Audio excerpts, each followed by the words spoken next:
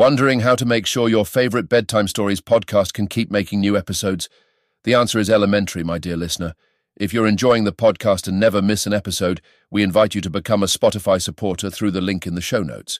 Your support helps us cover the costs of creating this podcast and ensures we can continue bringing you the best Sherlock Holmes bedtime experience, completely free. So, sleep easier by clicking the Support this podcast link in the show notes and become a Spotify supporter today. Welcome to the Sherlock Holmes Bedtime Stories podcast. Each episode is a section from a classic, comforting Sherlock Holmes story with relaxing music to help you fall asleep. If you like the Sherlock Holmes Bedtime Stories podcast, please follow us on Spotify and YouTube. These are great zero-cost ways to support the podcast. Please leave a 5-star rating for the Sherlock Holmes Bedtime Stories podcast on Spotify and Apple Podcasts, and press the like button on YouTube. If you have comments or suggestions for the Sherlock Holmes Bedtime Stories podcast, please leave a review with your thoughts. There are a few ways to do this. On Spotify, leave a comment in the episode's Q&A under the question, "What did you think about this episode?" On YouTube, leave a comment on an episode video. And on Apple Podcasts, write a review for the show. We do read every review and comment and want to make sure this podcast helps you get a good night's sleep. And finally, please follow Sherlock Holmes Bedtime Stories on Instagram. We post about upcoming episodes, fun facts from the world of Sherlock Holmes, and tips to help you get a good night's sleep. Again, it's Sherlock Holmes Bedtime Stories on Instagram. Thank you for joining us this evening.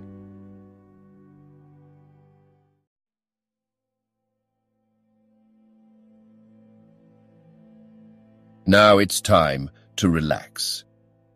Let your body fall into a comfortable position in your bed and drift gently into a state of total relaxation with tonight's story. A scandal in Bohemia. Fun. To Sherlock Holmes, she is always the woman. I have seldom heard him mention her under any other name. In his eyes, she eclipses and predominates the whole of her sex.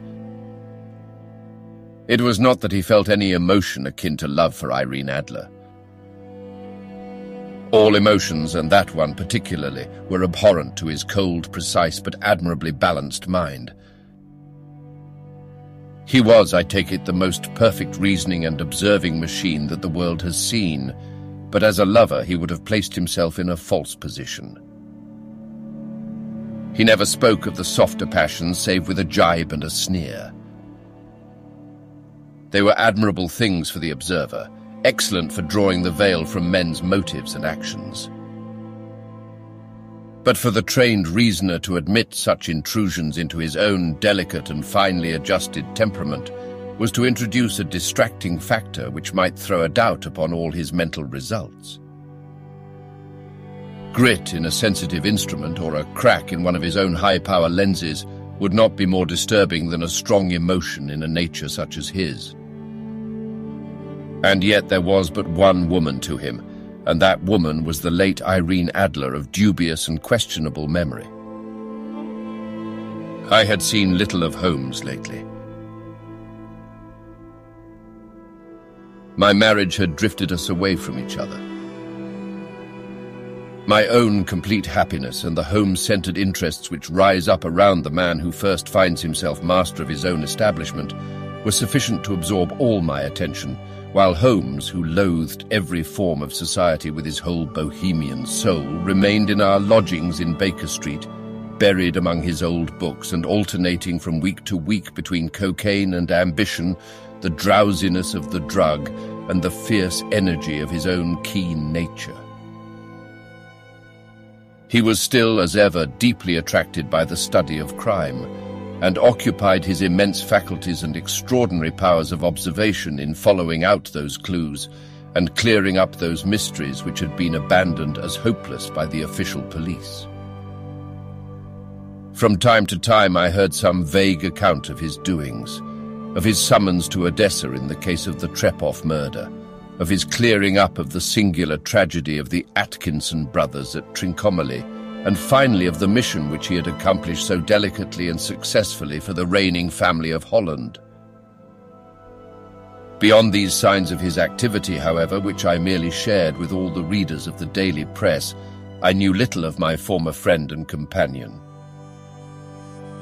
One night, it was on the 20th of March, 1888, I was returning from a journey to a patient, for I had now returned to civil practice, when my way led me through Baker Street. As I passed the well-remembered door, which must always be associated in my mind with my wooing and with the dark incidents of the study in scarlet, I was seized with a keen desire to see Holmes again and to know how he was employing his extraordinary powers. His rooms were brilliantly lit, and even as I looked up, I saw his tall, spare figure pass twice in a dark silhouette against the blind. He was pacing the room swiftly, eagerly, with his head sunk upon his chest and his hands clasped behind him. To me, who knew his every mood and habit, his attitude and manner told their own story. He was at work again. He had risen out of his drug-created dreams and was hot upon the scent of some new problem. I rang the bell and was shown up to the chamber which had formerly been in part my own. His manner was not effusive. It seldom was, but he was glad, I think, to see me. With hardly a word spoken, but with a kindly eye, he waved me to an armchair, threw across his case of cigars, and indicated a spirit case and a gasogene in the corner. Then he stood before the fire and looked me over in his singular, introspective fashion. "Wedlock suits you," he remarked. "I think, Watson, that you have put on 7.5 pounds since I saw you." "7, I answered. "Indeed, I should have thought a little more." "Just a trifle more, I fancy, Watson. And in practice again, I observe. You did not tell me that you intended to go into harness." "Then how do you know?" "I see it, I deduce it." "How do I know that you have been getting yourself very wet lately and that you have a most clumsy and careless servant girl?" "My dear Holmes," said I, "this is too much. You would certainly have been burned had you lived a few centuries ago. It is true that I had a country walk on Thursday and came home in a dreadful mess, but as I have changed my clothes, I can't imagine how you deduce it. As to Mary Jane, she is incorrigible, and my wife has given her notice, but there again I fail to see how you work it out." He chuckled to himself and rubbed his long, nervous hands together. "It is simplicity itself," said he. "My eyes tell me that on the inside of your left shoe, just where the firelight strikes it, the leather is scored by 6 almost parallel cuts. Obviously, they have been caused by someone who has very carelessly scraped round the edges of the sole in order to remove crusted mud from it. Hence, you see, my double deduction that you had been out in vile weather, and that you had a particularly malignant boot-slitting specimen of the London slavey. As to your practice, if a gentleman walks into my room smelling of iodoform with a black mark of nitrate of silver upon his right forefinger and a bulge on the right side of his top hat to show where he has secreted his stethoscope, I must be dull indeed if I do not pronounce him to be an active member of the medical profession. I could not help laughing at the ease with which he explained his process of deduction. "When I hear you give your reasons," I remarked, "the thing always appears to me to be so ridiculously simple that I could easily do it myself, though at each successive instance of your reasoning I am baffled until you explain your process. And yet I believe that my eyes are as good as yours." "Quite so," he answered, lighting a cigarette and throwing himself down into an armchair. "You see, but you do not observe. The distinction is clear. For example, you have frequently seen the steps which lead up from the hall to this room." "Frequently." "How often?" "Well, some hundreds of times." "Then how many are there?" "How many?" "I don't know." "Quite so, you have not observed. And yet you have seen." "That is just my point. So I know that there are 17 steps because I have both seen and observed. By the way, since you are interested in these little problems, and since you are good enough to chronicle one or two of my trifling experiences, you may be interested in this." He threw over a sheet of thick, pink-tinted notepaper, which had been lying open upon the table. "It came by the last post," said he. "Read it aloud." The note was undated and without either signature or address. "There will call upon you tonight at 7:45, it said. "A gentleman who desires to consult you upon a matter of the very deepest moment. Your recent services to one of the royal houses of Europe have shown that you are one who may safely be trusted with matters which are of an importance which can hardly be exaggerated. This account of you we have from all quarters received. Be in your chamber then at that hour, and do not take it amiss if your visitor wear a mask." "This is indeed a mystery," I remarked. "What do you imagine that it means?" "I have no data yet." It is a capital mistake to theorize before one has data. Insensibly, one begins to twist facts to suit theories instead of theories to suit facts. But the note itself, what do you deduce from it? I carefully examined the writing and the paper upon which it was written. The man who wrote it was presumably well-to-do, I remarked, endeavoring to imitate my companion's processes. Such paper could not be bought under £0.50 a packet. It is peculiarly strong and stiff. Peculiar, that is the very word, said Holmes. It is not an English paper at all. Hold it up to the light. I did so and saw a large E with a small G, a P, and a large G with a small T woven into the texture of the paper. What do you make of that? Asked Holmes. The name of the maker, no doubt, or his monogram, rather. Not at all. The G with the small t stands for Gesellschaft, which is the German for company. It is a customary contraction like our CO. P, of course, stands for papier. Now for the EG. Let us glance at our Continental Gazetteer. He took down a heavy brown volume from his shelves. Eglonitz, here we are, Egria. It is in a German-speaking country in Bohemia, not far from Carlsbad. Remarkable as being the scene of the death of Wallenstein and for its numerous glass factories and paper mills. Ha ha, my boy, what do you make of that? His eyes sparkled, and he sent up a great blue triumphant cloud from his cigarette.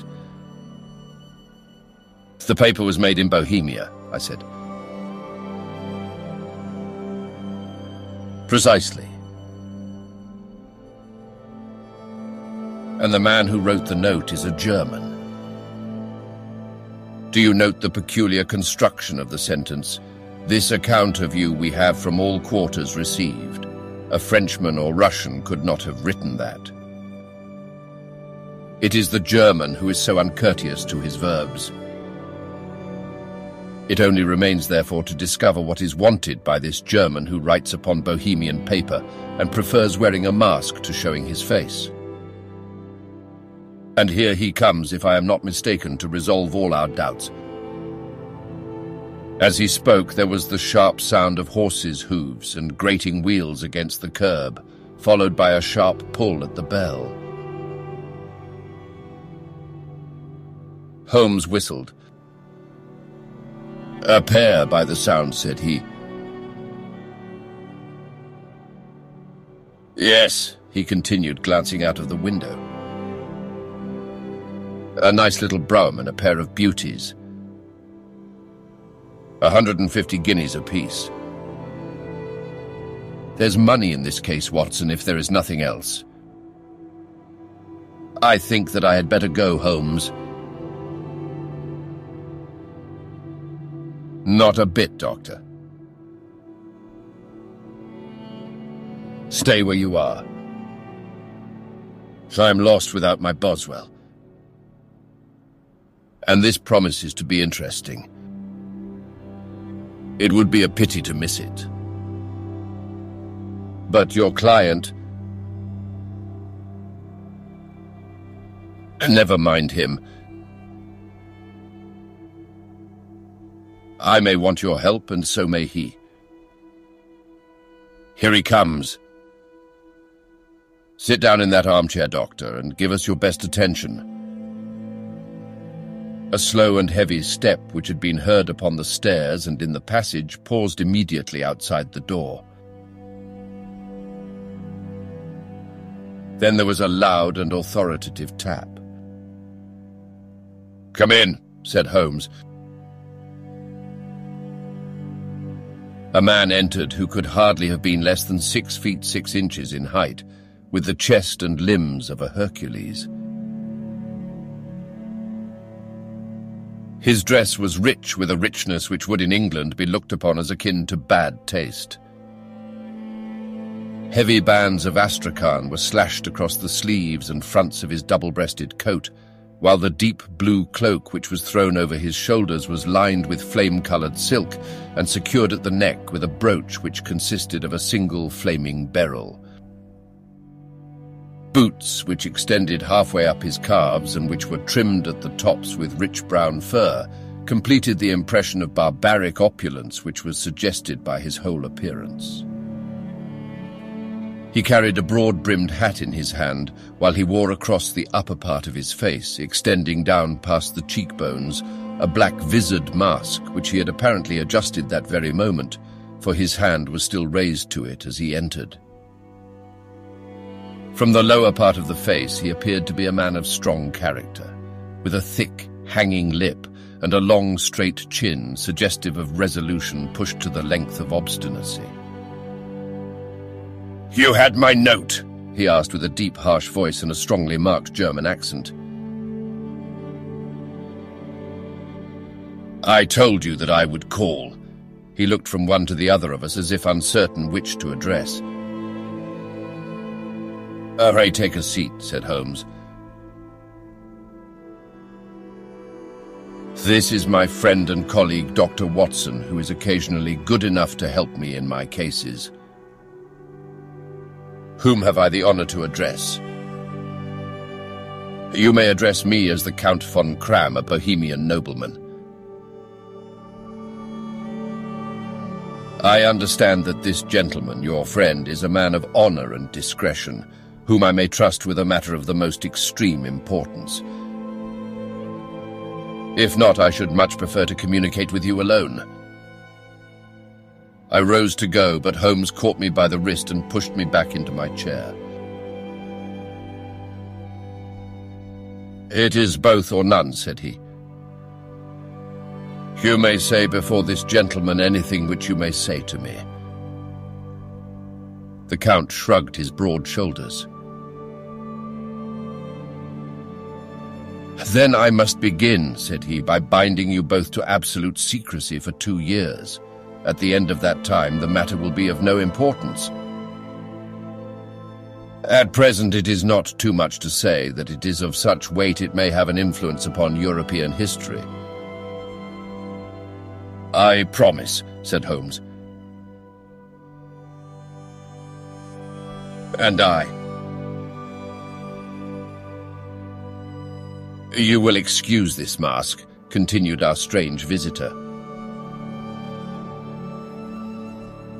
"The august person who employs me wishes his agent to be unknown to you, and I may confess at once that the title by which I have just called myself is not exactly my own."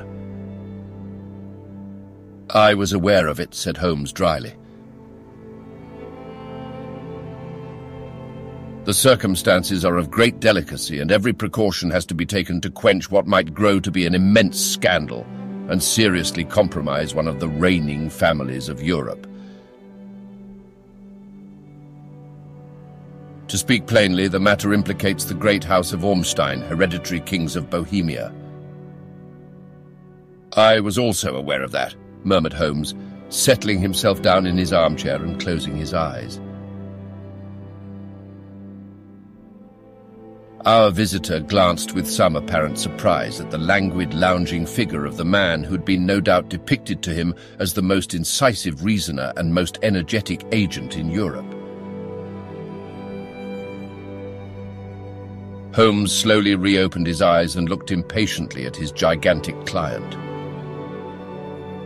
"If your Majesty would condescend to state your case," he remarked, "I should be better able to advise you." The man sprang from his chair and paced up and down the room in uncontrollable agitation. Then, with a gesture of desperation, he tore the mask from his face and hurled it upon the ground. "You are right," he cried. "I am the king. Why should I attempt to conceal it?" "Why indeed?" murmured Holmes. "Your Majesty had not spoken before I was aware that I was addressing Wilhelm Gottsreich Sigismund von Ormstein, Grand Duke of Kassel-Felstein and hereditary King of Bohemia." "But you can understand," said our strange visitor, sitting down once more and passing his hand over his high white forehead, "you can understand that I am not accustomed to doing such business in my own person. Yet the matter was so delicate that I could not confide it to an agent without putting myself in his power. I have come incognito from Prague for the purpose of consulting you." "Then pray consult," said Holmes, shutting his eyes once more. "The facts are briefly these. Some 5 years ago, during a lengthy visit to Warsaw, I made the acquaintance of the well-known adventuress Irene Adler. The name is no doubt familiar to you." "Kindly look her up in my index, Doctor," murmured Holmes without opening his eyes. For many years he had adopted a system of docketing all paragraphs concerning men and things, so that it was difficult to name a subject or a person on which he could not at once furnish information. In this case, I found her biography sandwiched in between that of a Hebrew rabbi and that of a staff commander who had written a monograph upon the deep-sea fishes. "Let me see," said Holmes. Born in New Jersey in the year 1858. Contralto, la Scala, Prima donna Imperial Opera of Warsaw, yes. Retired from operatic stage. Ha! Living in London, quite so. Your Majesty, as I understand, became entangled with this young person, wrote her some compromising letters, and is now desirous of getting those letters back. Precisely so. But how? Was there a secret marriage? None. No legal papers or certificates? None. Then I fail to follow your Majesty. If this young person should produce her letters for blackmailing or other purposes, how is she to prove their authenticity? There is the writing. Pooh-pooh forgery. My private notepaper. Stolen. My own seal. Imitated. My photograph. Abort. We were both in the photograph. Oh dear, that is very bad. Your Majesty has indeed committed an indiscretion. I was mad, insane. You have compromised yourself seriously. I was only Crown Prince then. I was young. I am but 30 now. It must be recovered. We have tried and failed. Your Majesty must pay. It must be bought. She will not sell. Stolen, then. 5 attempts have been made. Twice burglars in my pay ransacked her house. Once we diverted her luggage when she travelled. Twice she's been waylaid. There has been no result. No sign of it. Absolutely none. Holmes laughed. It is quite a pretty little problem, said he. But a very serious one to me, returned the king reproachfully. Very indeed. And what does she propose to do with the photograph? To ruin me. But how? I am about to be married. So I have heard. To Clotilde Lothman von Saxe-Meiningen, second daughter of the King of Scandinavia. You may know the strict principles of her family. She is herself the very soul of delicacy. A shadow of a doubt as to my conduct would bring the matter to an end. And Irene Adler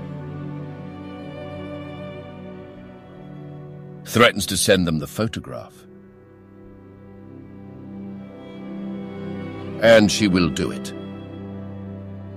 I know that she will do it. You do not know her, but she has a soul of steel. She has the face of the most beautiful of women and the mind of the most resolute of men. Rather than I should marry another woman, there are no lengths to which she would not go. None. For you are sure that she has not sent it yet? I am sure. And why?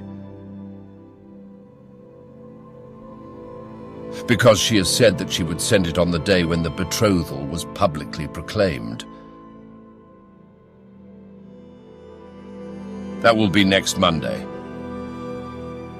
Oh, then we have 3 days yet, said Holmes with a yawn. That is very fortunate, as I have 1 or 2 matters of importance to look into just at present.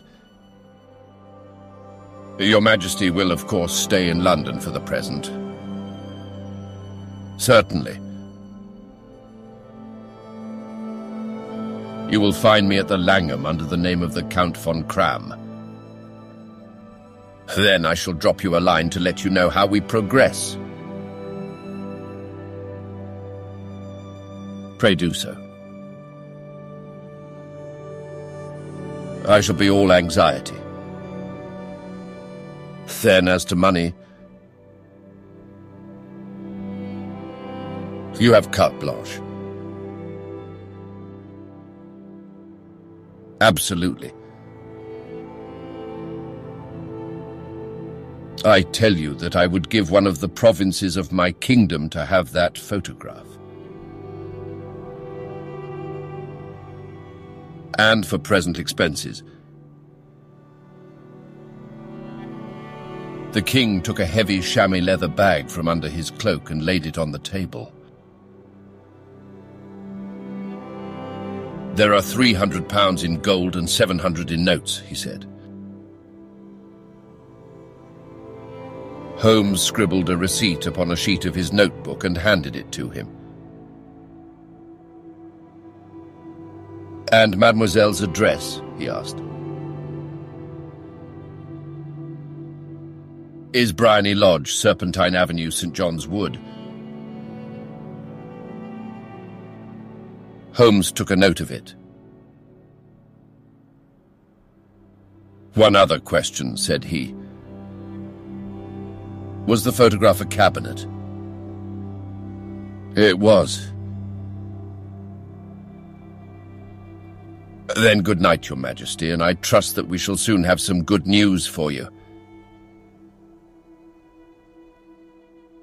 And good night, Watson, he added as the wheels of the royal brougham rolled down the street. If you will be good enough to call tomorrow afternoon at 3 o'clock, I should like to chat this little matter over with you. Say it.